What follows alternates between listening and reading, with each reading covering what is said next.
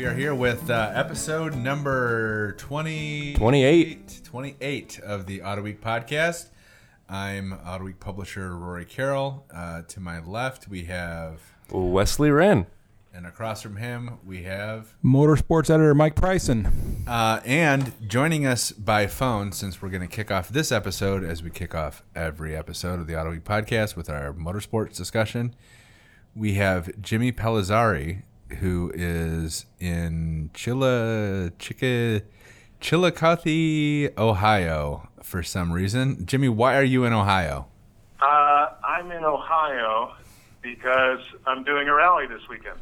What kind of rally? You're going to rallies? A stage rally, like a stage car rally, where you drive down roads and you go as fast as you can. Is this like a play? No. So when I approved your time off, I thought you were doing like a political rally. Oh, I'm sorry. Yeah, no, I don't do that. I just I just go drive around. So you're driving your Subaru down there in Ohio.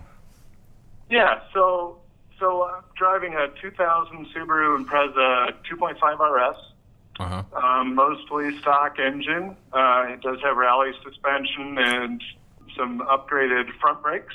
But other than that, and proper safety gear and stuff like that, it's pretty stock Subaru. Stock transmission, stock engine internals, stuff like that. So, yeah, it's a great platform. And then co-driving is my girlfriend, Kate. And we just got done doing the reconnaissance for the day. So that means that Go ahead. We're given notes. We're given stage notes, so they tell us what's coming up on the roads so that I can then drive accordingly. And then we drive all the roads and check the notes and make any kinds of alterations if need be. So yeah, it's been good, and the roads are looking super cool, really very, very, I guess a lot of people would call them technical, but that means very twisty. So lots of ups and downs, lots of decreasing radius or opening turns or all sorts of different cambers. And then there's also kind of a thing that's more unique to Ohio than some rallies is exposure. So that's been a lot of fun peeking over the side of the road and into some... What does that mean? What does that mean, exposure? A valley. When you say exposure, do you mean the opportunity to roll down a hill? Or death by cold? It gives us great opportunity to roll down a hill. Nice. That's good. Hey, so this is an ARA event, correct? This is actually a Rally America event. Ooh, so we have two competing sanctioning bodies. You run in both, right? So right now we have American Rally Association, and then we have Rally America. I actually mostly run in the regional events in Rally America, which are in the Midwest. And then ARA, American Rally Association, which has kind of been picking up events here and there. They're newer. They're only a couple of years old. Actually, this is their second year. They are mostly on the coasts, so east and west. But I think that they have their eyes on the Midwest. And Jimmy, how at these events, how many cars? I mean, what kind of field are you looking at, and how diverse is the field as far as abilities of these drivers? Yeah, so there's actually this is a big rally. We've got almost 70 cars, and that's ranging from, I was just looking at a completely custom Mitsubishi Evo with insane, it's pretty wild to look at. I mean, the degree that the suspension's coming out, going forward on the car, and the wheels and knuckles are custom.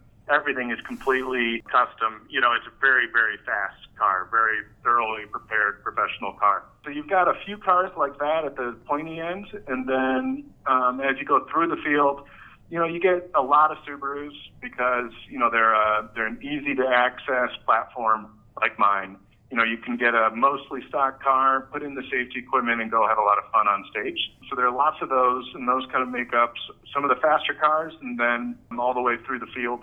And then you've got a large group of two-wheel drive cars, which is everything from brand new Fiestas to there are a couple old Volkswagens, which are great.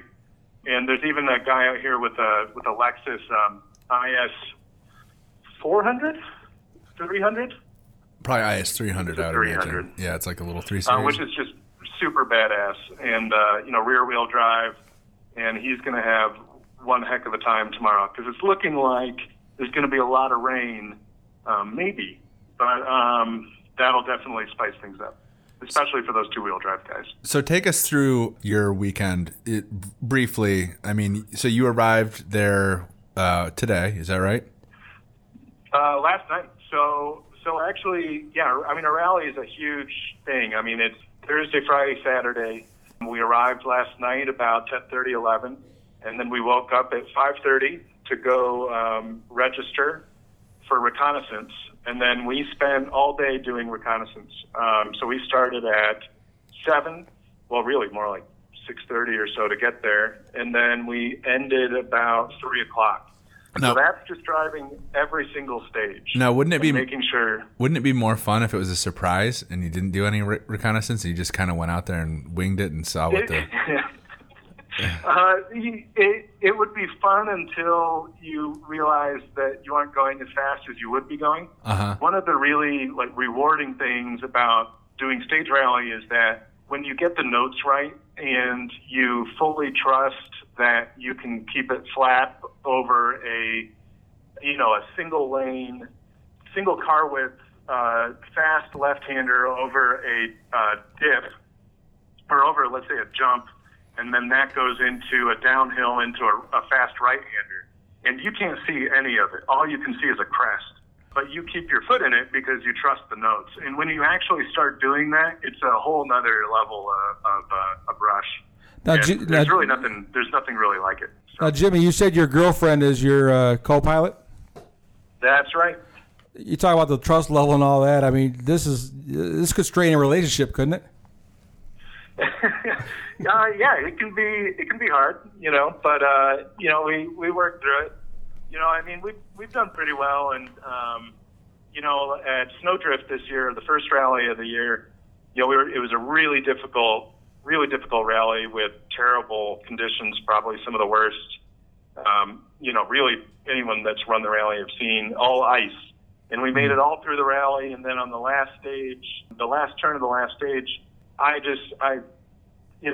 totally biffed it and sent the car into a snowbank, almost sent it straight into a tree in sight of the finish line. And so, yeah, I mean, she was not too pleased. Yeah, I mean, I think you could say that. The worst thing about having Kate, from my perspective, as the co-driver, is that when you screw up, she tells everybody about it. She makes fun of you, and she'll tell.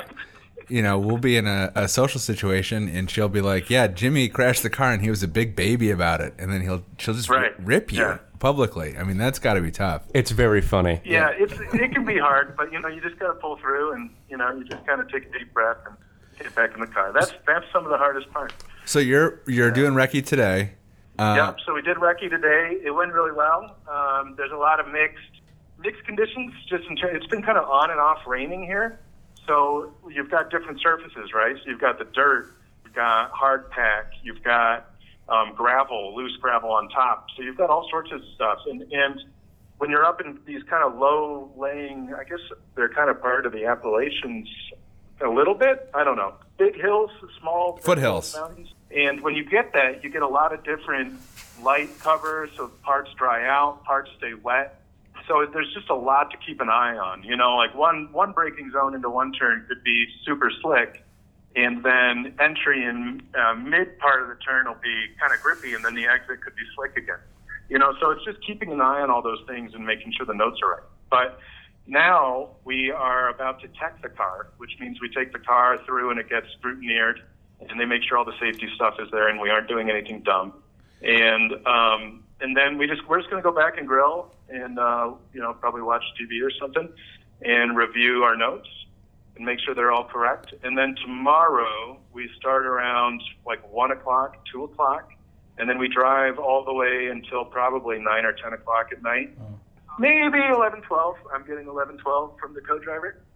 And then we wake up early the next morning and do the same thing. So we run another set of stages on Saturday. So when you get teched, do they ever say wow, who glued this roof on? They did a really good job.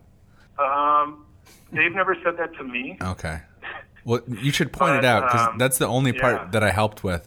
I literally put maybe 15 minutes into helping with this car, and that was me and Wesley's contribution. And Boss, you did a fantastic job, by the way. Let me say, Boss did a great job. I just want to make sure we're getting the recognition we deserve.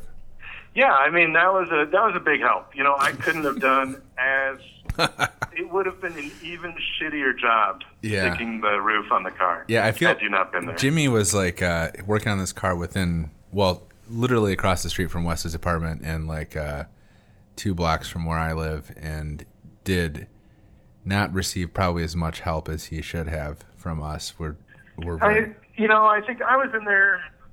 It was warm. Every night for 2 months. It was 90, 100 degrees or something. Yeah. And I was in there banging away and stripping it out. Yeah, I mean, you guys offered a lot of moral support. True. That's true. And that's what matters. Yeah, I mean, I guess I don't feel that bad in the end. Yeah. We did our end.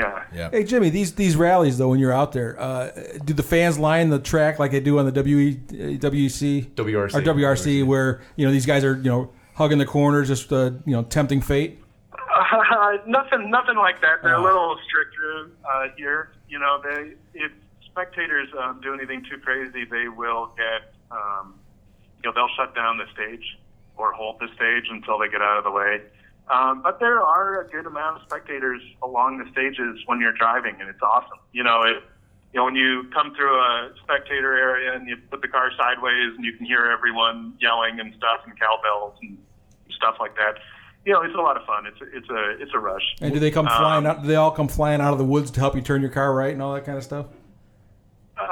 It depends on how far away from organizers you are. Yeah. Jimmy, are you one of the folks that will beep your horn when you're in a heavily spectated area? I have had the horn taken away from me because I had a habit of spending more time looking at the horn button than the road. So it's now out of my reach, unfortunately. So, Kate, but if you're smart, you just put it on a foot pedal, and then the co-driver does it. That's cool. So you're racing all weekend, or rallying all weekend? I guess it's not technically. It's racing against the clock. Yeah. Where do you expect to finish? Obviously, we're expecting first. We've discussed. Yeah. I mean, if you're not on the podium, it'd be very hard for us to keep you on staff here. You do have the Autoweek stickers on the car that you bought with your money. I think I said last time if I podiumed, I'd be on the cover, and I podiumed. Oh yeah. You didn't specify the cover of what, right? Or when. But we're starting 25th. Is that good? Out of 70, which is pretty good. That's not bad. And this is a really, really exciting rally for a lot of drivers. So we get a lot of people coming here, and I run in the open light class. So that means that it's all-wheel drive and no turbo, which is about as close to a spec class as it gets. And they're all, Subarus, generally older Subarus, all-wheel drive, no turbos. And so it's really competitive. And there's some really great drivers, really great teams out there, and really great cars. So I don't know. I mean, it would be really cool at podium, but, there's some really fast drivers out there. So we'll see what happens. How many in your class, Jimmy? I want to say 15 to 20. Okay. So I think we're starting, I want to say 6th or 7th in class. Cool. Nice. So, yeah. All of this sounds like an excuse. It'll be really exciting. Yeah. So, I mean, I guess in closing, because we've got some other stuff to cover, motorsports-wise, if you don't end up on the podium, obviously no problem. Just don't worry about getting to work on Monday. We'll have your stuff packed up for you, and I'll bring it to you. Yeah, we'll get it out to the house. Oh, that's great to know. That's a big relief. Yeah, good. I'm glad. So now you can. It makes it a lot easier now. No pressure, right? Yeah. Yeah. It's all about just relaxing, kind of like closing your eyes a little, getting a little zenned out, and not worrying about your job on Monday. Yeah, exactly. As long as you podium. Yeah. Cool. Well, thanks for taking the call. I appreciate it. Thanks, Jimmy. Good luck. Have fun. Thanks, guys. Give our best to Kate. We'll see how it goes. It'll be a lot of fun. From the Autoweek podcast studio and the hundreds of thousands listening at home, say hi to Kate for us and have fun. Be safe. and kick some ass for Autoweek.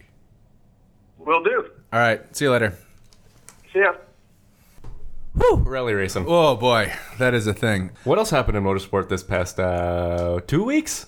Yeah, it's been quite a while, man. I don't know. So last weekend, I had kind of a busier than normal weekend, or at least had less time to watch racing than I normally do, but I did manage to catch a rebroadcast of the Spanish GP.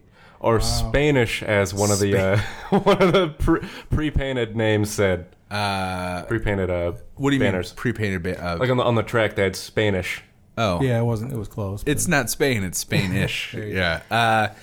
That was a classic modern era F1 race. It had everything. It had Lewis Hamilton winning by almost a month. Yeah. Max Verstappen hit somebody. Yep. And a lot of people didn't finish. Yep. We had what, 5? 5 finished on the lead lap. Yep.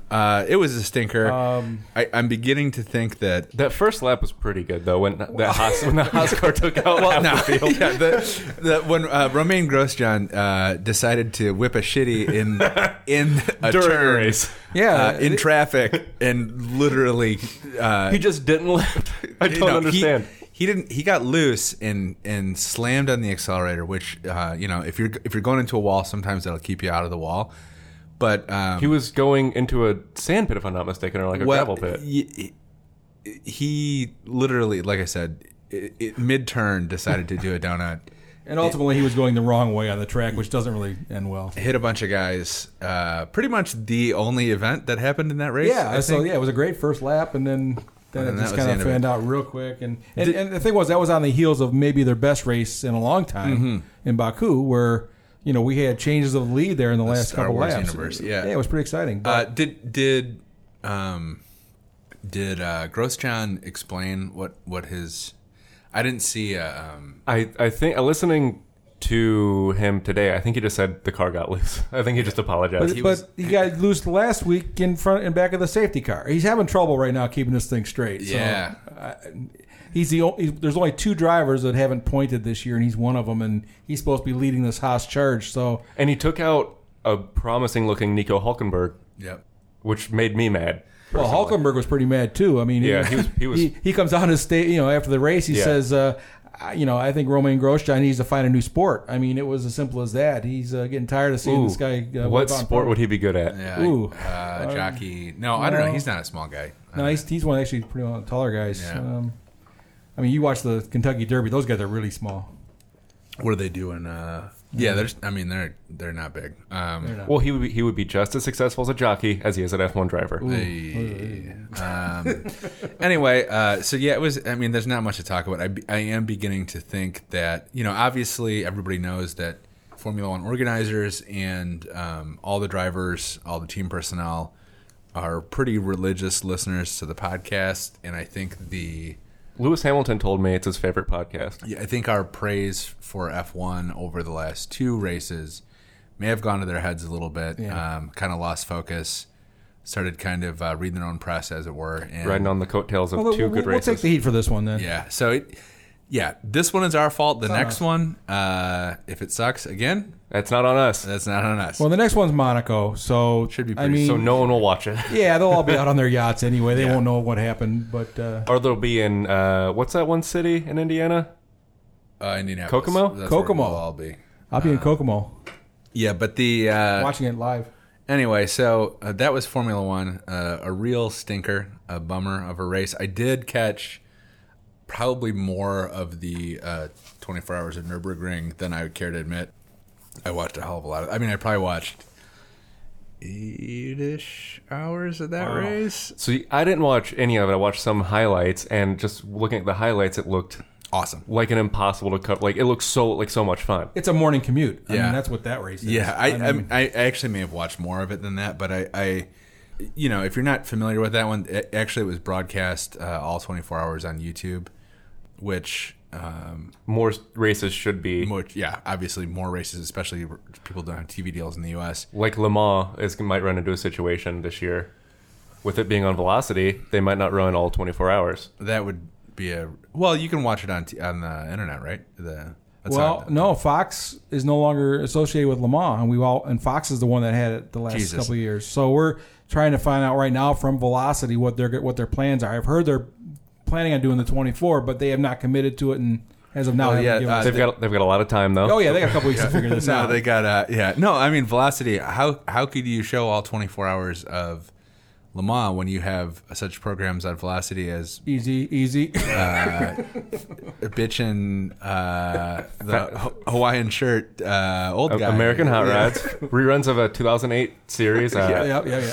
Fast and Loud. What's the one? Autoweek TV. Yep. Autoweek. Yep. That was. And all the. I think they're putting. I don't have Velocity, nor would I watch it in the first place. But I think they're putting all the Motor Trend on demand shows. Oh, those are actually there's some good shows. I mean, I love Roadkill, but I mean, I think they're putting them in syndicate or on the show on the TV channel. But they could push them aside for 24 hours. We should probably show the whole race. I hope they do. But I did like they run Le Mans 4 or 5 times a year, right? It's not a special. So you don't have to do this one. But the Nürburgring 24 was incredible to watch. Tons of rain, tons of traffic. I think if you haven't seen that race before, Mike was saying Stephen Cole Smith was there. And he was like, anybody who has a cage in their car can run, but.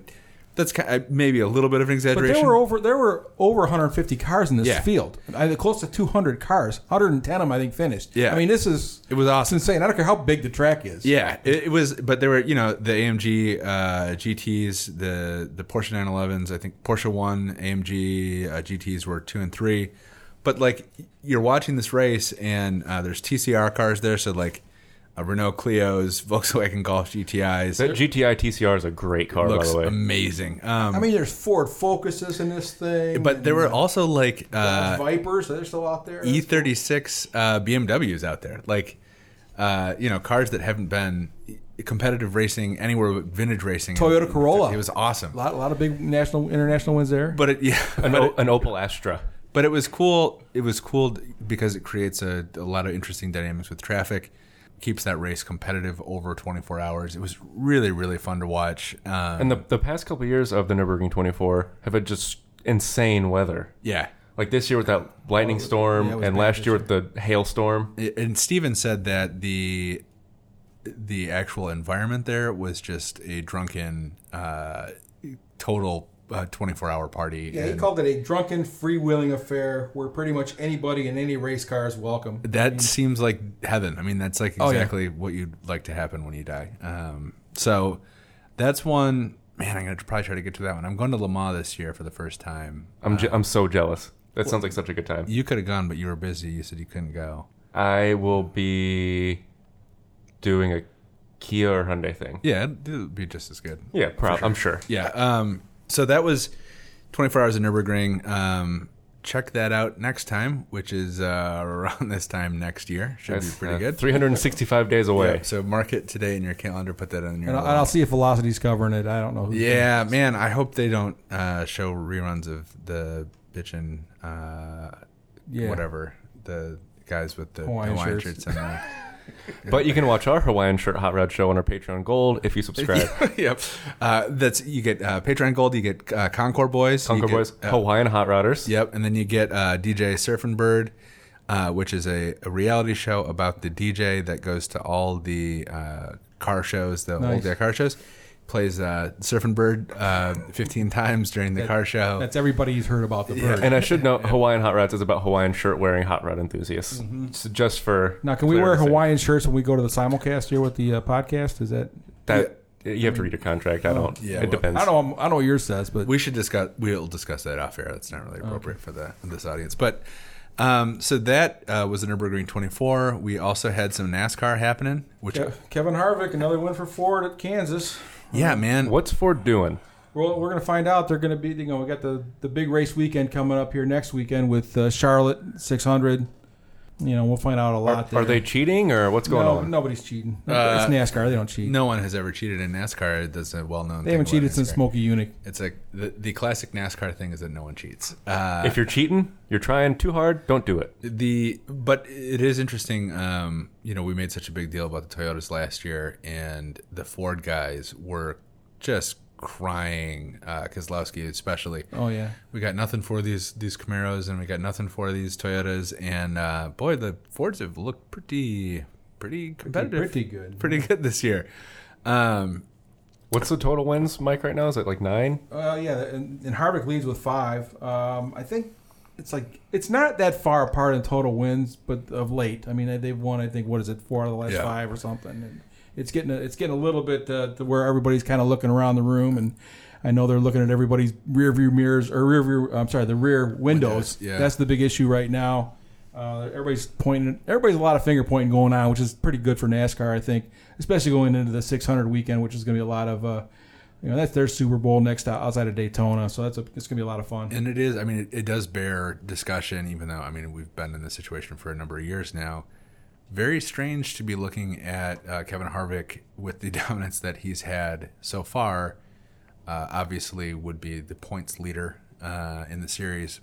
Doesn't matter at all. You win one race, you get in the playoffs. He could not be a champ. He could win. He could win the rest of the races this year. I guess. Well, he's actually third in the points, but he's got the most important points, and that's the playoff points. Playoff points, right? Every time you win a race, you get 5 bonus points. Later, yeah, exactly. Yep. And he's sitting there with 24 points right now, and the way those work, those points actually do carry into the playoffs, and you can carry those all the way up to the final race of the season. So you don't necessarily have to have a great, postseason, so to speak, to make the Final Four. Truex did, but last year when he won it, but he had a lot of points going in, and he almost got a bye into the second or third round. Is it a prerequisite for a NASCAR fan to be like a calculus or like calculus 2 teacher or professor? Yeah, I mean, obviously, I don't understand it. To be honest, this point system makes little sense to me. Yeah, but it does. Like I said, we've talked up and down this issue, but. It does create a situation where you do not know who's going to be the champion until the final race, which is good. People, but they've been lucky. Since they started this format, the right guy has pretty much won. Yeah. We haven't had that real clunker of a winner. I know guy who won one race. Yeah, 2 years ago, Ryan Newman. I don't know if he'd won a race all year. Maybe won. No, I don't think he had not won a race, and he made it to the final race. And all he would have had to do is beat those other 3 guys in that final race. And then we get time. One thing about the Coke 600 weekend is also NASCAR Hall of Fame weekend, where they announce the new class. And basically, if you've won a Cup championship, eventually you're going to get in the Hall of Fame. That's just the way this thing seems to be going. Now, are they going to treat a Cup champion in this new format the same way going forward? If it's a guy like insert driver here who hasn't won more than a race or 2 during the season, Chase Elliott. Exactly. Chase Elliott hasn't won a race yet. Yeah. And but he's in good position right now to make the postseason.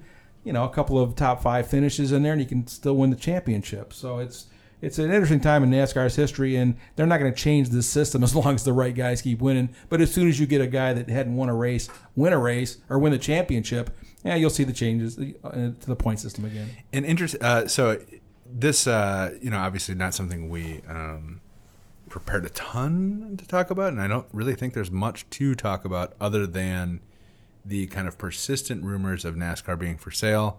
Yes. That is something obviously with huge potential to change that sport, or not. But we've heard it. NASCAR won't deny it. We've heard some comments from drivers who are in typical late NASCAR driver style, not really giving us a ton to go on as far as how they would feel about it or what their concerns are. Something we will certainly be keeping an eye on and updating as we have more information. But it's been pretty quiet, right, Mike? I think the biggest issue, and again, this is an issue that drivers don't really care too much about, but it's the schedule could be totally overhauled with a new ownership. A couple years ago, remember, NASCAR went into these 5-year deals with all the current tracks, and every track was locked into these 5-year deals no matter what their attendance has done. Well, you've got a track like down the road here at Michigan Speedway. I mean, in the last 10 years, they've gone from 137,000 seats to about 45,000, maybe 48,000 seats right now. That place is shrinking. I went out there just the other day. They've pulled out, several more thousand seats this year. It's really almost laughable of how small some of these tracks are getting. Yet they're still guaranteed these 2 races a year for the next couple of years. A new ownership could come in and tear up some deals, and change some of these schedules where you're no longer grandfathered in, and it's I think that's where the biggest change is going to be, to be honest with you, is the schedule. Yeah, so we'll keep an eye on that one. Obviously, interesting time. It's hard to imagine NASCAR without the France family, but that may be on the horizon. Everything has to come to an end sometime. Is that true? I don't know. Not the Autoweek podcast. Oh, no. Well, each episode ends. Does it? That's true. Well, we stop recording it, but it's pretty much the same thing. Talking on the office and stuff. It's true. Yeah. Our life is a podcast. In a way, yeah. It really is. And if a less philosophical note. Well, and if you turn off the podcast when you get to work and you didn't finish the podcast, does it ever really end? Yeah. I don't know. That's a good question. Anyway, so I think that's pretty much our motorsports story. Is there something else we're supposed to talk about? Nope. We're just going to... Well, we did talk to Jordan Taylor a little bit ago. Oh, yeah. So we'll kick to finish out our motorsports section, we're going to kick to that interview with Jordan Taylor. I was not there. You're traveling man lately. Been on the road. Dusty trails. Dusty, doing a lot of every day on an airplane type of living, which sucks ass, and I hate it. But I am going to Le Mans, so I can't complain too much. But anyway, here is Jordan Taylor in the office to promote the Chevrolet Detroit Belle Isle Grand Prix presented by Lear. Shout out to Merrill Kane for that one. But here's Jordan Taylor.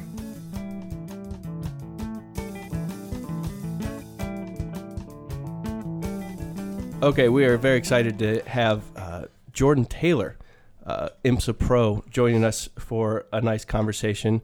Jordan Taylor, thank you very much for joining us. Hello. Yeah, thanks for having me. I'm Robin Warner, managing editor. Mike Pryson, motorsports editor. And I'm Jimmy Pelizzari. Is that it? That's it. That is Just it. a guy. He's so important he doesn't need a title. Bottom of the parking lot coming in. Technically, big Jordan fan. Events and custom content specialist. Ooh, God. Yeah. Fancy. Fit that on your name tag, yeah? Yep. So Jordan, how are you? How are things? Things are okay. We just drove up from Ohio last night after our race there, which wasn't great. But yeah, we're on a media tour today for Belle Isle for the Detroit Grand Prix. So this is, I think, our last stop of the day. So I'm pretty worn out by this point. I was told it's the Chevrolet Detroit Grand Prix presented by Lear. Is that the same race? Are we talking about the same event? I believe so. Okay, sorry, good, yeah. I didn't get that talking point, but I could rattle off all the other ones if you'd like to. Be careful, Merrill will make you do all these things all over again if you don't get the talking points. I am doing them all again tomorrow. DetroitGP.com. So you've had not as good of a season this year as opposed to last, but that's partially because last year you guys won, was it the first 5 or 6 races straight? Yeah, it was the first 5 races, and it's a much different season. So last year, the new class came out, the DPI class, with P2 cars from Europe. So Cadillac, did their homework all throughout 2016. We did more testing than anyone else. So when we showed up to Daytona, the package was already proven. So everyone was kind of learning that first half of the year while we were just ready to go. So Daytona and Sebring were pretty dominant, and then once we got to Long Beach, we were racing, extreme speed. We had to pass them for the win of that race. COTA was pretty clean, and then when we came here to Belle Isle last year, it was still a battle. So we won the first 5, and we were able to win the championship. But this year is definitely different with Team Penske coming on with Acura, Team Yost taking over the Mazda program. So there's a lot more high-level programs, drivers, teams coming in. So it's definitely more competitive, and I think, for us, it's pretty much the same car as last year. So we kind of maximized our car, and I think our package throughout the season, and IMSA knows that and knows what our car's capable of. And I think these new cars are coming out, and maybe they're still learning and still developing. So we're seeing them progress and learn and develop and get faster. So I think we saw it at Ohio. We were half a second to a second off all weekend. So I think hopefully for the rest of the year, it'll be a little bit tighter.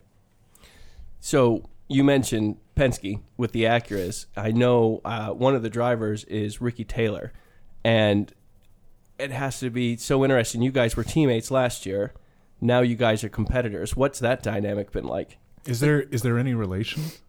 Just the last name. It's coincidence. Oh, okay. Yeah, it's coincidence. Right, yeah. No, we were together for I think 4 seasons, and we won a lot of races together, and we hadn't won a championship, so I'm glad that we were able to win Daytona and Sebring. We won Petite together, so we won all the major races, and then we were able to win a championship together. So I was glad that we were able to do that together before we got split. Obviously, it's a great opportunity for him to go to Team Penske. He was upset to leave, but he couldn't really turn that down. So we had a good battle at Long Beach. We had a good race. He was struggling with rear tires, and I knew it, and we know each other so well. I knew how he was going to race me and how hard he was going to race me, so it was fun to kind of see what it was going to be like in the actual situation. He's definitely a hard racer, and he was at Long Beach, and I think we were able to beat him there, but he was able to beat us at Ohio, so I think it's going to be a fun year. Jordan, can you talk about the dynamics of how that decision came down last year as far as how it affected you? And when did you find out? We saw you last year at Petite, and at the awards ceremony after Petite, Ricky was a little emotional, and you could we sensed something was up. Nothing had been announced. Had you known going into Petite that he had already committed to Penske? How'd that work out? Yeah, so it probably started early in the year. It might have been last year. I'm not sure when he tested the Penske IndyCar. He got a test with them, a one-day test, and it went really well. So obviously he was on Penske's radar at that point.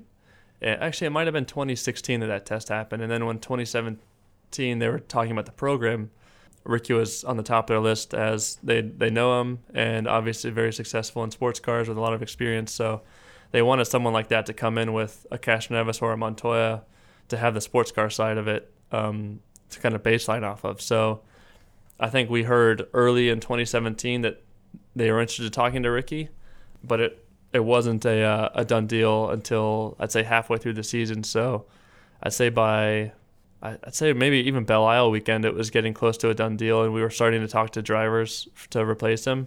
But our driver selection went all the way until October until we picked someone. So at Petite, we knew it was emotional for everyone in the family, I think, especially Ricky, because he had been with the team. He had left the team. He missed our team is a family team, like you say, like my dad's the team owner, but even the crew guys, everyone's so close. So for him to leave, it was hard on him. So at the speech, it was emotional for him. Wow. So how do you keep a secret? Half the season. That part is amazing in itself. Nothing is kept secret that long in racing. Oh, I think Penske does a good job of that, making sure that it doesn't leak out. But no, we knew. They kept it very secret. It was only a couple guys at Penske that knew. Ricky, my dad, myself, and maybe one person on our team knew. No one on our a lot of rumors obviously were building in the team, knowing Penske was coming, and Ricky did that test in early 2017. But yeah, it was until Ricky it was at a Road Atlanta test, would have been July or August that we had a private test with our team, and he sat all the guys down and basically told them that he was leaving. And half of our team is ex-Penske mechanics, so they still know everyone on the Penske team. So they had already heard before Ricky told them, but it was nice for Ricky to say it to them at least, and be in front of all the media. And we are talking with Jordan Taylor, not Ricky. Jordan, this is still your show. How are the dynamics now with the team? I mean, is it much different, or are you still meshing? How's that work? How easy is it to bring in a new teammate? It's not easy. I think sports car racing there's a lot of egos in racing, especially with drivers, and especially in sports car racing, you usually want to be better than your teammate, be the faster guy, and that's who you get compared to. So when we look for someone, it's someone that has no ego, that doesn't mind, sharing a car like a traditional sports car driver. And Ricky and I, we went in with no egos, and if he was better one weekend, I didn't care if he was the star or vice versa. And if I was having a bad weekend, let him set up the car in his way to maximize it for the team. And that's what we looked for. And we met with so many drivers because it was a good seat. We were the dominant team last year, so a lot of people wanted to come to us. And we spoke to probably 50 drivers, and a lot of them were high level big name guys, but all they wanted was a big paycheck. And for us, we have sponsors and we have support from Cadillac, but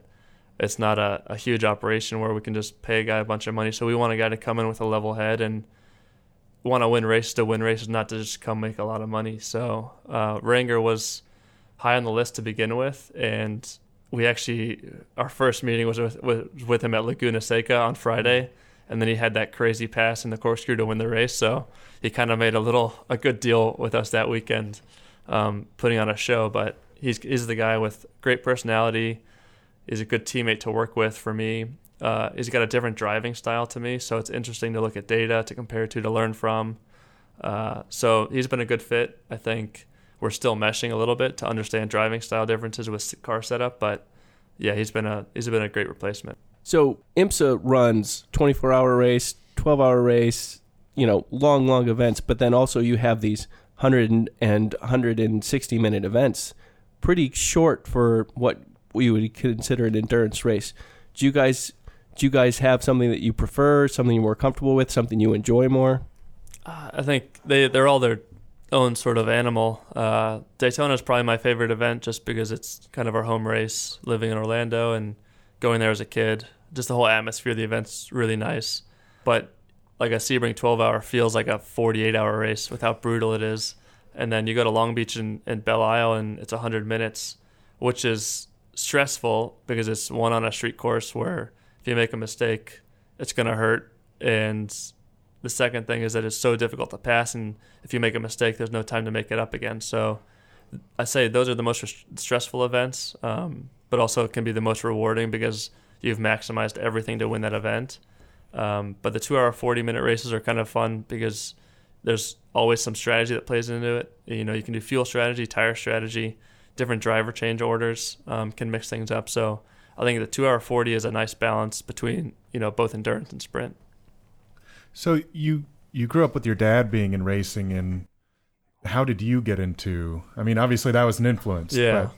But you said you grew up driving sports cars. Yeah. And how did you get into those? Were you karting and then going straight into Corvettes, or what was that process? We did karting. I was 10 years old when I started, and I was terrible in go-karting. No success. The funny thing was I didn't wear glasses back then. Okay. And we couldn't figure out why I was so slow. And then it was because I couldn't see where I was going for like 5 years. Yeah. Those apexes look a little fuzzy. Yeah. Right? Yeah. And I don't know why it's so bumpy. So we go-karts for probably 5 years and wasn't great, but it was still something we were interested in. And we did Skip Barber Racing School when I was, I think, 15, and then did one season of that. And then I bounced around in junior formulas. I did 2 weekends in F2000, 2 weekends in IMSA Lights. And then I jumped into my first Rolex 24 when I was 16, which was probably a little too early. Pretty hardcore. But I mean, that seems I was freaked what getting class, into it. Were you in a sports car or a I was in a prototype? GT Porsche. So in that year I think there were 41 cars in our class in 2008, and it was like, holy smokes. My first stint was in the night in the wet. And I was like, what am I doing out here? But I think it was great because in junior formulas, you're racing guys at your similar skill level and you're learning at the same rate.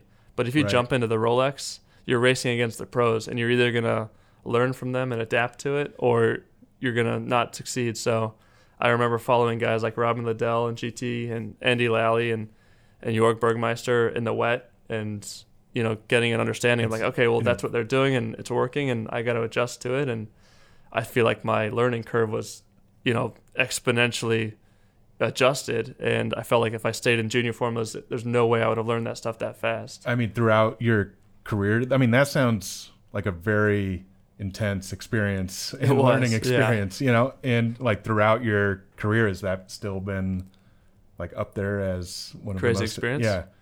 Yeah, I mean, that was Le Mans something. last year was pretty wild too, but that was a horrible one. Yeah, okay.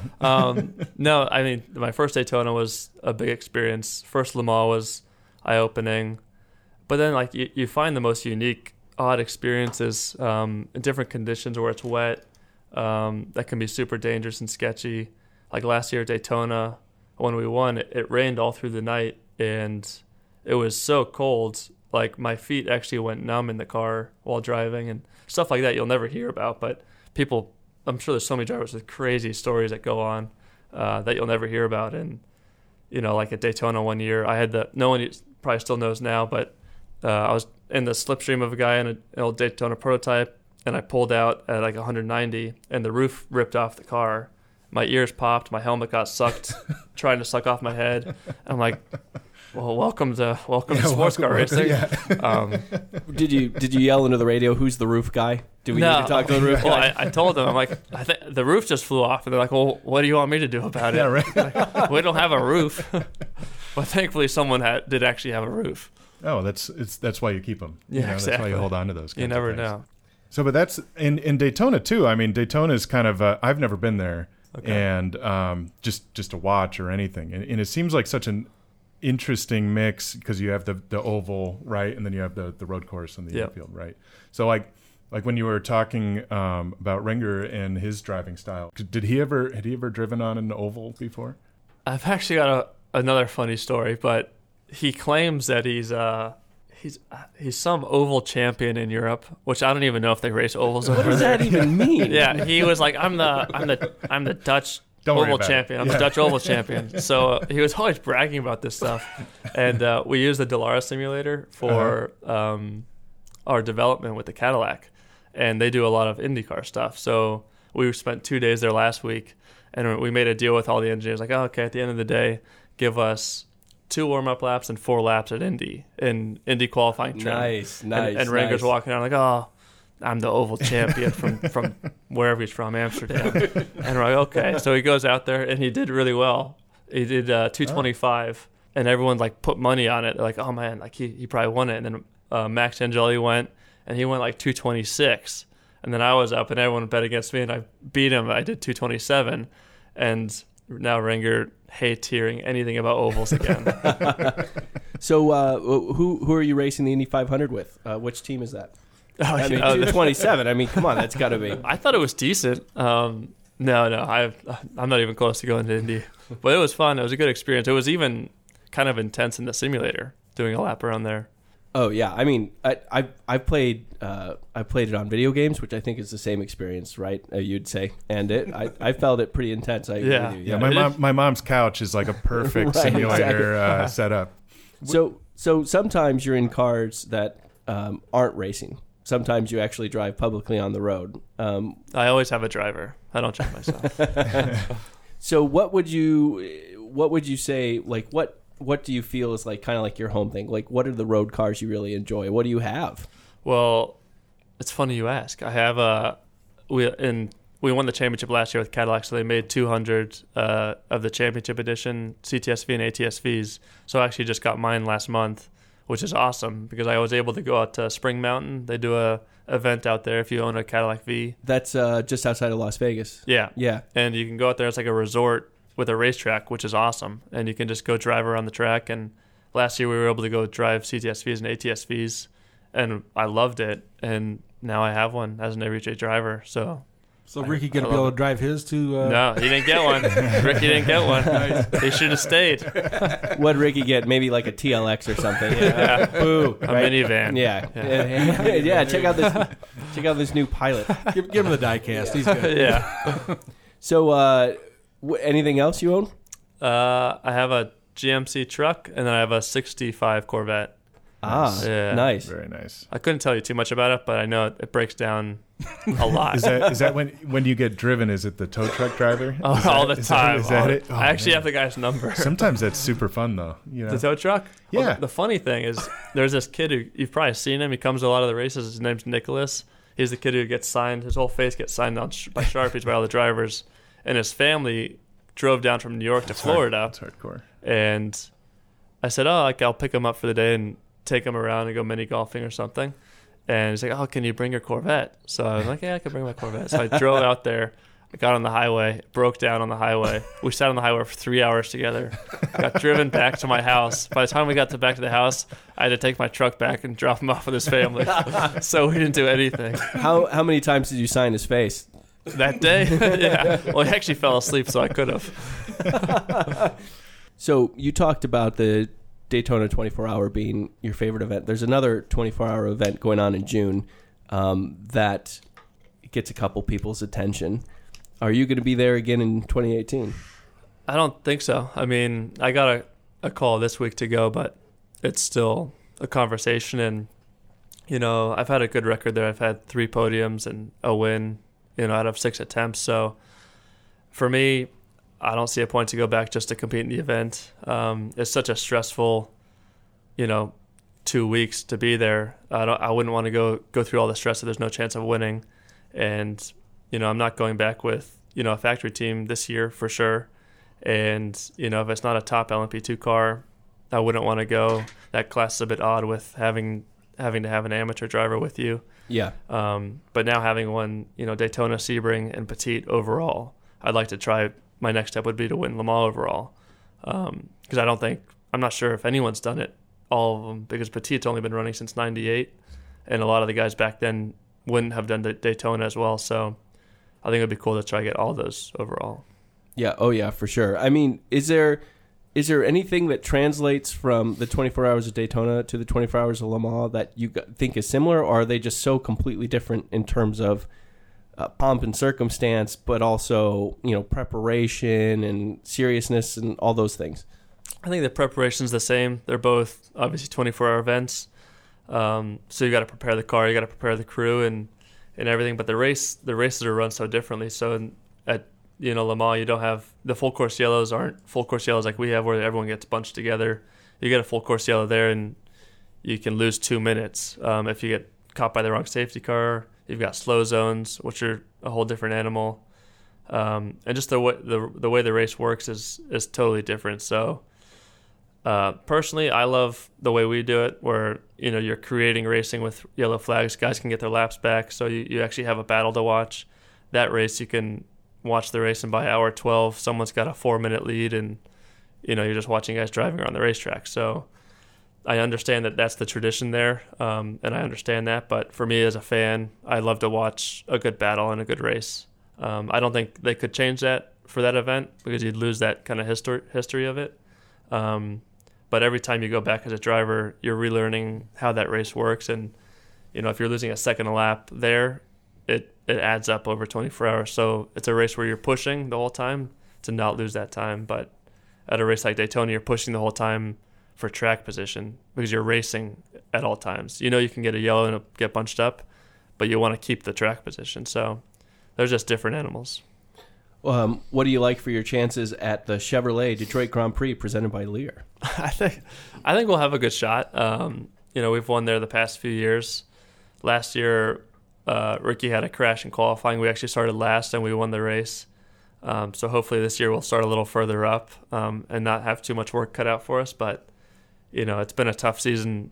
With everyone, there's so many fast cars. Penske's had 2 poles now.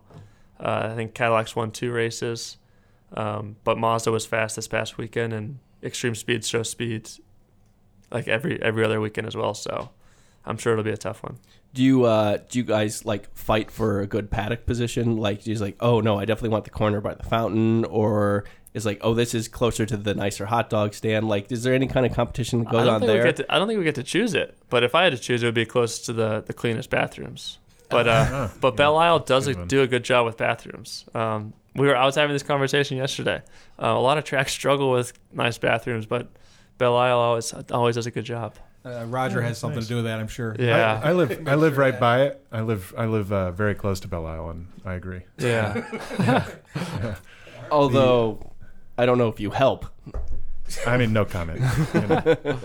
One thing that was interesting, we had Tony Kanaan on the last podcast, and he was talking about Belle Isle and the different surfaces and the way that it affects the car. Does that kind of go into your preparation and setup, or mental preparation, or? Yeah, it's tough. I mean, you set up the car for either half of the track, either concrete or asphalt, and bumpy or smooth, and you kind of, each team has different theories on how that works. There's some super bumpy sections that you want to set up the car for bumps, and then there's super smooth sections that you want to maximize the aero, so you want a stiff car. So there's tons of compromise, and Belle Isle's unique where not many street courses have high speed sections, like turn 1 and 2, and the last 2 corners are legitimately fast pretty corners. Ripping. Yeah.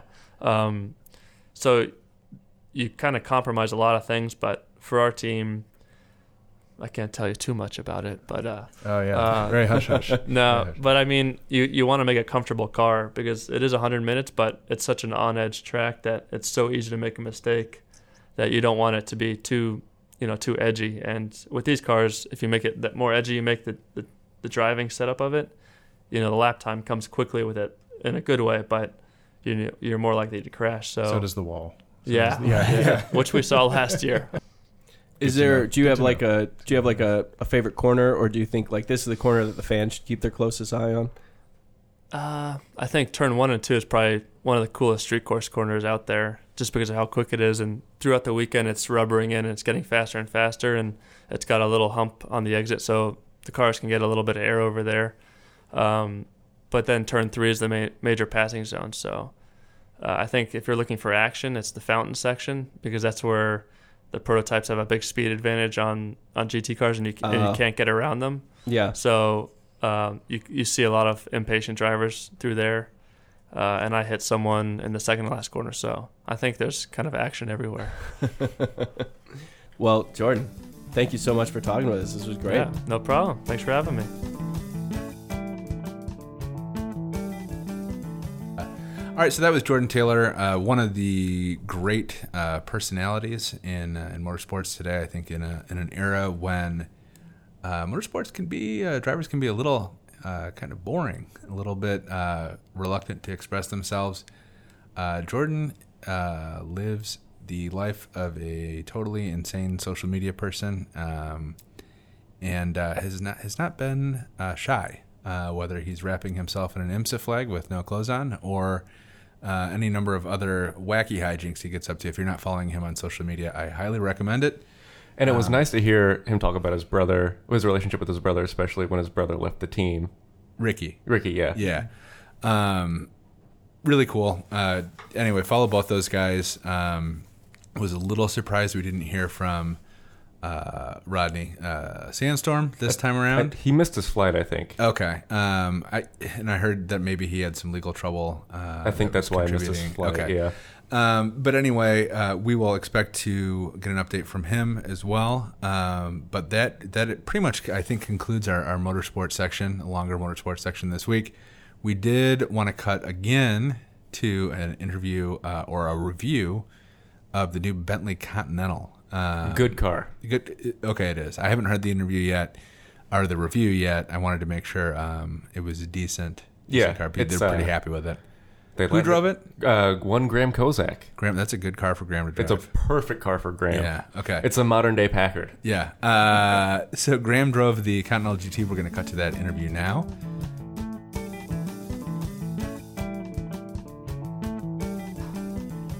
On another level. And we're back. I'm Wesley Wren with the Autoweek Podcast. I'm here with... Graham Kozak. Robin Warner. Jake Lingeman. To talk with Graham about a Bentley he just drove. The Flying Bee. Yes, yeah, it's Flying Bee. It's the all, well, we don't really say all new, but it's the new enough. Third generation. Actually new. 2019 Bentley Continental GT. Actually new. Wait, so that's so cynical. We said the Continental started in 03 we were saying about. So there's been 2 generations since then. Yeah, so there was Depends on how you do the math though, well, right? no. Yeah. According to Bentley, there's been 2 generations. Okay. So, but it was in reality the same.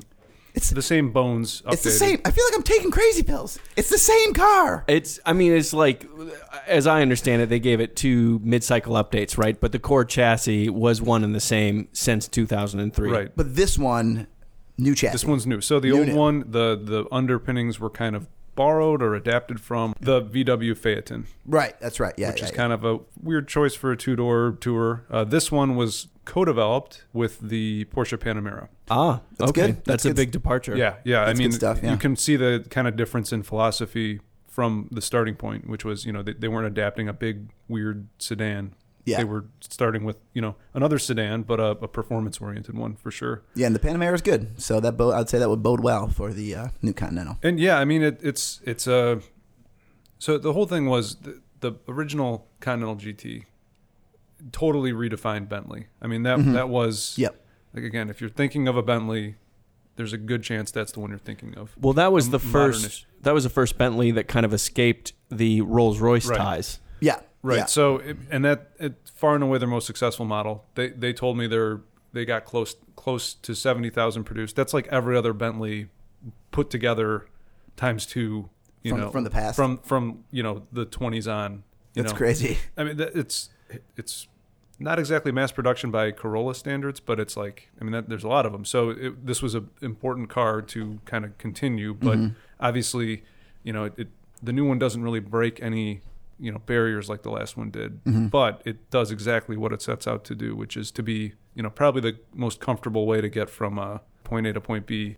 Yeah, let's start with powertrain. Still W12. Yes, it's a revised W12, but it's still a 6-liter twin turbocharged. Can you balance a nickel on it and to start it? I didn't try, but probably smooth. Did they say what they changed in the W12? I think it's comprehensive change. I don't know if I'd call it all new, but it's a little bit lighter than the outgoing one. Not much, but yeah, I mean the biggest thing is the DCT it's paired with, which is kind of a strange, left field choice for a luxury car. I wonder, so it was an outgoing 8-speed automatic and an incoming 8-speed dual clutch. Yes, and is that closely related to the Porsche PDK? That was my question. I don't, off the top of my head, I don't know. It would make sense. It makes sense, because right, that's that it is. their newest PDK is 8-speed, and with the Porsche ties to the bones of this thing, I would think that's.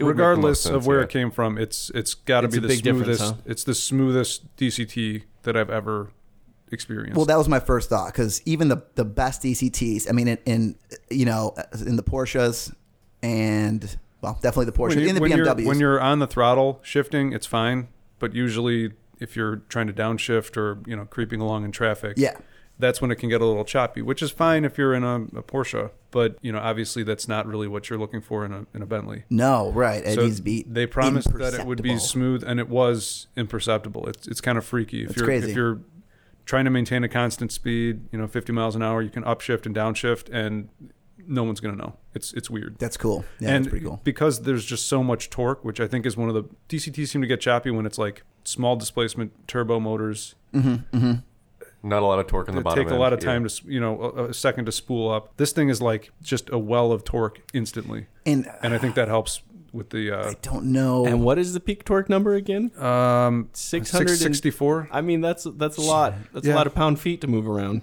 Well, I mean, it is like, what did I... Looking at the number, it's a little bit lighter than the outgoing model, but it's about 5,000 pounds. So if you ran a lawn and garden service, you could use this to pull stumps and do sorts of heavy duty work. Which is, you know, I see a lot of Bentleys going to service, especially on the estates of the landed gentry. You know, typical stuff. Yeah, chains attached and trailer hitches and whatnot. Right. There's no need to get a Bentayga to tow your sheep cart or whatever. You can sheep cart. So I don't know, one thing, you know, I read. When I read your review, you talked about how it looks still very, very similar to the outgoing model. But for me personally, I really thought this new look was quite stunning. Yeah, but it's not a revolutionary change. I mean, they pushed the front wheels a little bit further forward. It has roughly the same footprint as the outgoing one. But, I mean, they at the launch, which was, you know, we drove around Austria, great roads, which we can get into in a minute, but they had the first two of the new kind of like the 2003, the 2010, and then this current 2019 car lined up, and then they had a 1950 or 52 type or R type Continental, the original, the namesake, the inspiration, lined up, and you know it definitely is a progression from the 2003 model to this. I mean, it is classic fastback-ish sedan or coupe styling. This is sharper. It's a little more sculpted, a little more trim-looking, but it's not a huge departure. It's not rewriting things like evolution, the first not one revolution. Did. Well, I mean, the first one, if you look at the 2 doors Bentley made before the 2003 one came out, they were like 4 doors minus a door. Right. And you know, the 2003 one set the fastback look, and they've stuck to that, which I think is fine, because this is the kind of car they're going to build some version of for probably the next 15 years. I mean, these luxury cars have much longer life cycles, and I like to think that some of the people who buy them and keep them for a long time. You know, it's not I got to replace this every year type thing. Sure. So you want something that's going to age gracefully, which I think this will. And I will say, you can find that in design, that if you just start to accumulate several small changes, the overall result can be, you know, dramatically different. And I don't mean to say that, wow, this Continental looks brand new, but to me, it was striking that, wow, it looks a lot better. So it's almost as if the Continental went on a real nice nutrition diet, maybe started lifting some weights. It definitely looks trimmer and started more modern bulking up for sure. We didn't see any cut in weight substantially, but it's right, exactly. Yeah, but it looks but trimmer, the fat more to modern. muscle ratio definitely improved. But that 03 to whatever one it's a is gorgeous car. So classic. It's a little bit. It's been around for a long time, I know. And it looks a little dated, but it's still only a teeny bit though. It Like when I still looks really- see one, I still like. It looks really. It looks heavy. Is the Yeah. thing, which again isn't necessarily the worst thing. This new one does a better job looking a little more. I don't want to say sprightly, live, but yeah, I mean it definitely the new hot one and cool. The old one looks like it could have been cast iron, And this it was new a one, brick. It was right. a block. Yeah. Well, So- the other thing, you said that the wheelbase has been extended to 112 inches. Do you get a result of more interior space inside? Because that was definitely one of the things that I noticed of the older Continentals is quite cramped considering the rear seats are still pretty small. Okay. Seats, no child seats back there. You could, I mean, I could fit in the back seat, but I wouldn't want to spend 500 miles back there. So yeah, it's still predominantly a two-person. It does have the latch car. system for attaching a child seat. I think it's legally. I think it has to, right? I think it does. I don't know, man. I have a while before I have to start worrying about that. So I mean, no. Well, you say that. yeah. But Well, anyway, I just got some news. as Graham is talking with two fathers. sure. So the roads we took is kind of telling. They had us take we spent probably about 8 hours driving. It was a good long, good long chunk of road driving only. And we started in Austria, dipped into Italy, and went back to Austria. And we took this Grossglockner High Alpine Road. It's like 36 turns, about 40 miles start to finish. Unfortunately, the weather wasn't real great, so we couldn't see the Alps in the distance. But it was kind of surprising at how well the car handled that. That's not exactly, it was switchbacks and all kinds of. It was a road course, but like I said in the review, it's the kind of thing you'd probably want to do on a sport bike. Right. And what else you said in your review, which I totally agreed with, was that sometimes they get taxing. When they start getting really tight switchbacks, they get taxing. You see a pass with just switchback after switchback, and you're like, oh, that looks amazing. Right. And it looks awesome in videos, but when you're in a car going back and forth, getting up to like half the posted speed. Because, not to complain, but, it's one thing where like if it's not the right car, that can be, it gets repetitive. Yep. After you've done the 20th switchback, you're like, all right, like. I get the feel of the car. I understand. This thing did it with surprising amount of dignity. I mean, you could have done it in the old car, but I'm not sure if it would have responded as well to it. This does a couple things like torque vectoring by braking that you can sort of detect as you go around a really tight hairpin. Like a tightening yeah, up it's on like you. if you feel it like rip around the corner a little bit, more eagerly than otherwise would have. And the all-wheel drive system's different, so it's not 40-60 anymore. It's like it's variable. It's variable, yeah. Right. So, and in sport mode, you get a little less to the front unless things go real wrong. Yeah, and you mentioned that the all-wheel drive system actually defaults to rear-wheel drive and only engages the front when it has to. They've done a lot to make it a car that's happy to be driven in a sporty way. But it's still not pretending to be a sports car by any stretch of the imagination, which is great. And even the V8 versions, which will inevitably come, and I'm sure they'll do the super speed version. You're still getting that like I'm in a bank vault, with the beautiful interior. It's quiet, and it's really really fast. But there's none of the like, oh, I've switched it into sport mode. Things are really going to stiffen up. It's like, yeah, it's not that. The old Super Sports was one of my favorite cars I've ever driven. It was like, probably like a late 2000s super, late 2008, 9, 10, something like that, Super Sport, or maybe 12, 13. And it was like 600, I think, at that point, 600 horsepower. And like I said, it felt like a bank vault brick on wheels, but it felt kind of fast. And you're saying this still feels fast, but maybe a little more cushy, like not as much sport. Yeah, and I'm sure they'll tighten it up for those kind of models. And again, I'm kind of excited to see what they do with the GT3 car because we've seen it. It looks awesome.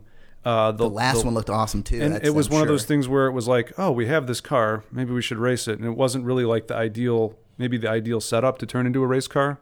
So the fact that it did as well as it did was remarkable. And this new one, should take that, even further. They should see more success with it. I mean, they're certainly starting from a better place for that purpose. Right. What about the cost? What are we talking about? Like $215 to start U.S. Deliveries don't start until spring next year, so you got some time to save up a little bit. Good. Well, Good.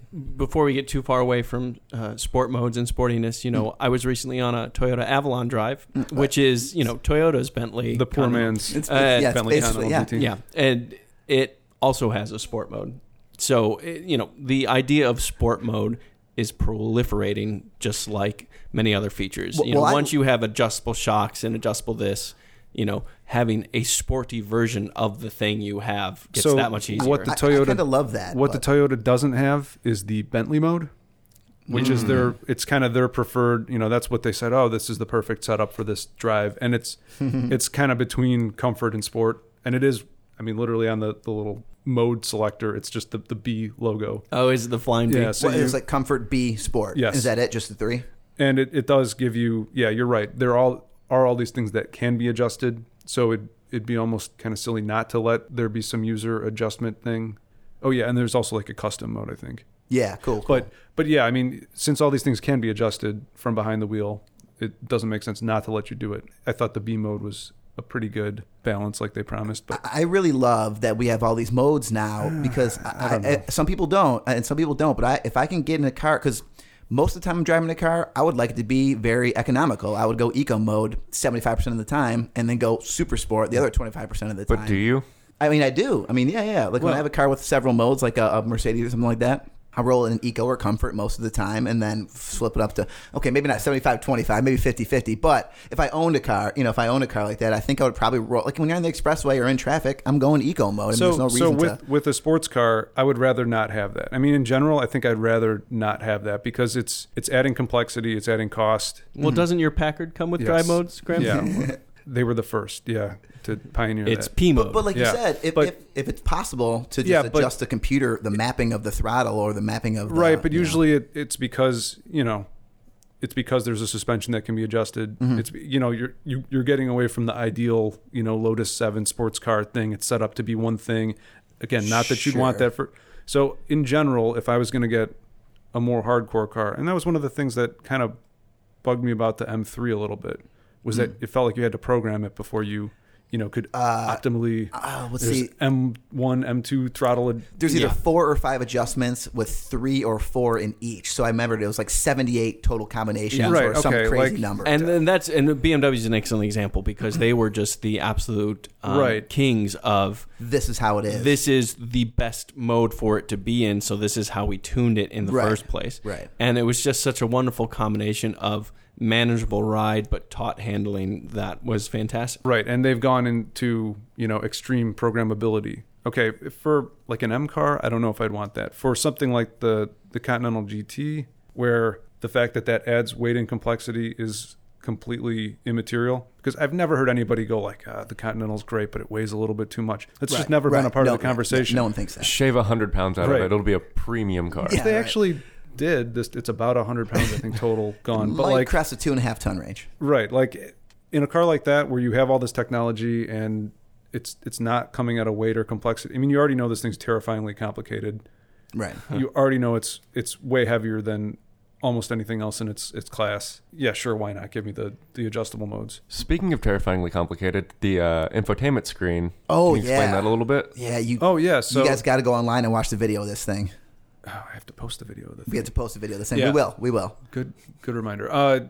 So the infotainment screen, so sweet, the big one in the center of the dash, which all luxury cars have now. Right. Basically, every car just about has that now. So the Bentleys, you can hide it away. So it comes on. So when the car's off, it's a flat wood panel all the way across the dash, and there's only like a millimeter gap on either side of it. You start the car, it spins around like the James Bond license plate thing. Yeah.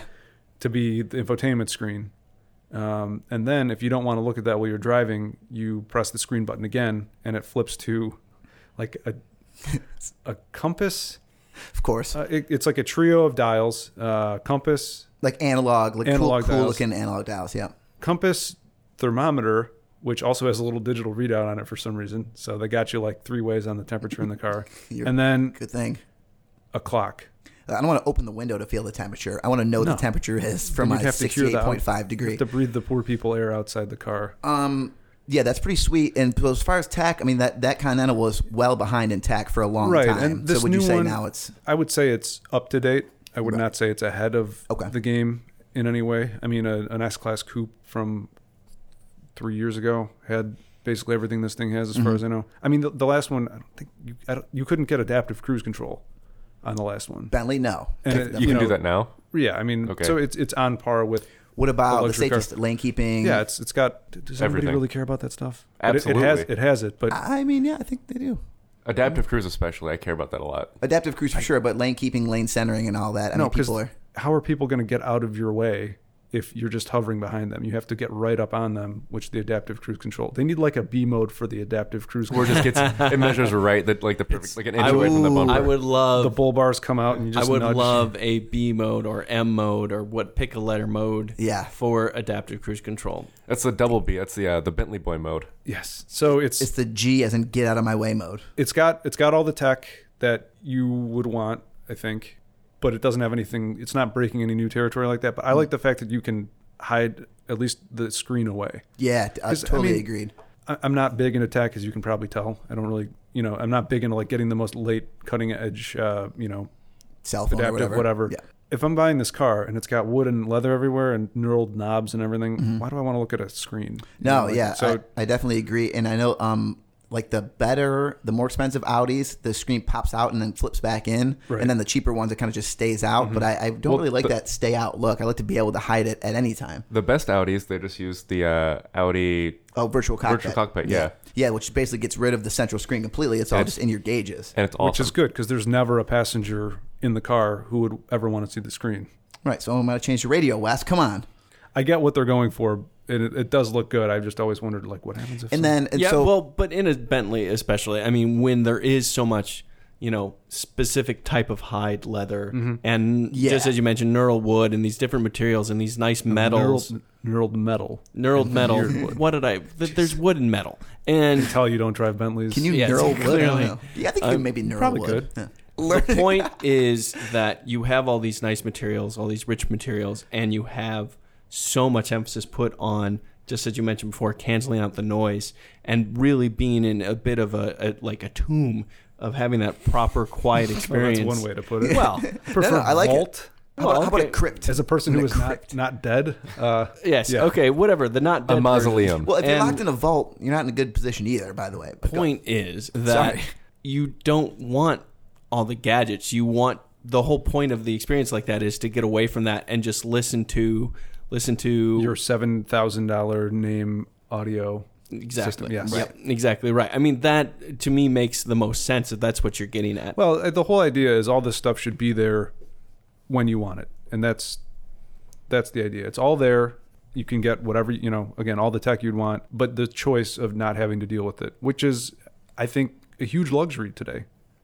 When you're attached to your cell phone and always checking email, to be able to put the tech away for a while, I think that's only going to be a more appreciated luxury as time goes by. So, and where do you flip it from? Is it from like the steering wheel, or is there a button? It's on the center. I'm just console. wondering if the passenger could flip it if they wanted to. They can reach over. Yeah, it's on the center console. Nice. I will say we're running a little low on time. Yeah. But would you buy it if you had $20 million in the bank and you needed a new car?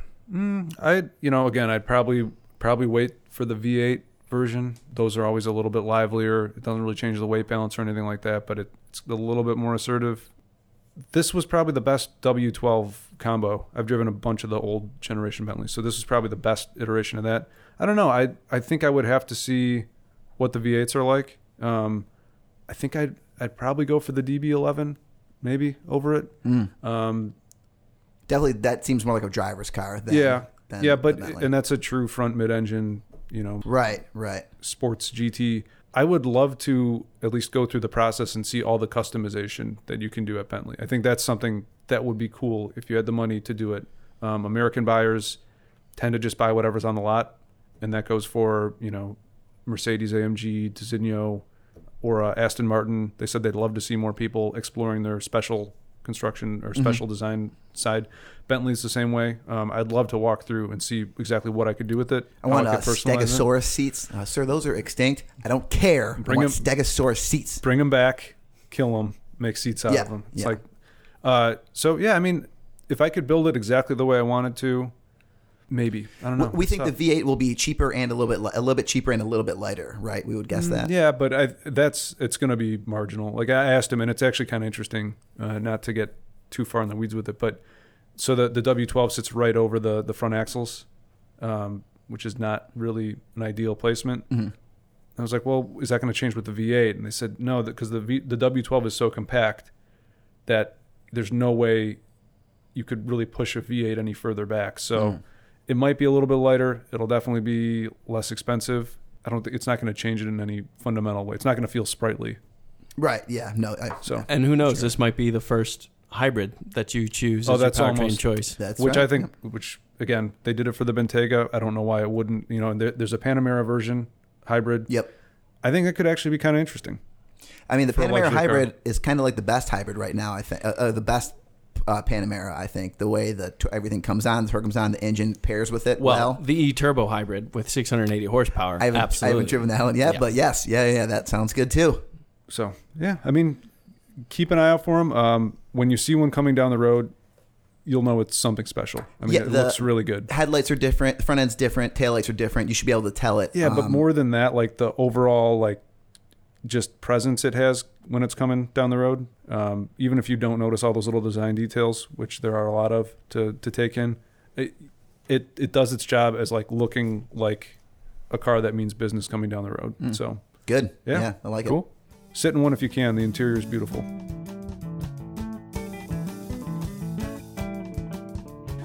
All right, so that was the Continental GT. I think that will conclude. It's a good place to wrap up, probably. Yeah. A perfectly timed episode. Okay. We will get you out of here. But thank you again for being among our hundreds of thousands of rabid Autoweek podcast fans. And still, the giveaway has never stopped. You email me a 5-star review. I mail you some stuff. Yep, and that's been going well. We have some great 5-star reviews, many of which are not connected to the bribery, which is confusing to me. I will mail you something. Yeah, just email if you're gonna go to the trouble of giving the review.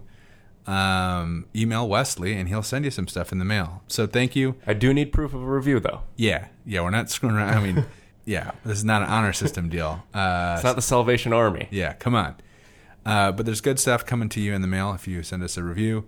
Go ahead and get on iTunes, and like I said, even if you don't want the stuff, give us the old 5-star review there. We would appreciate it.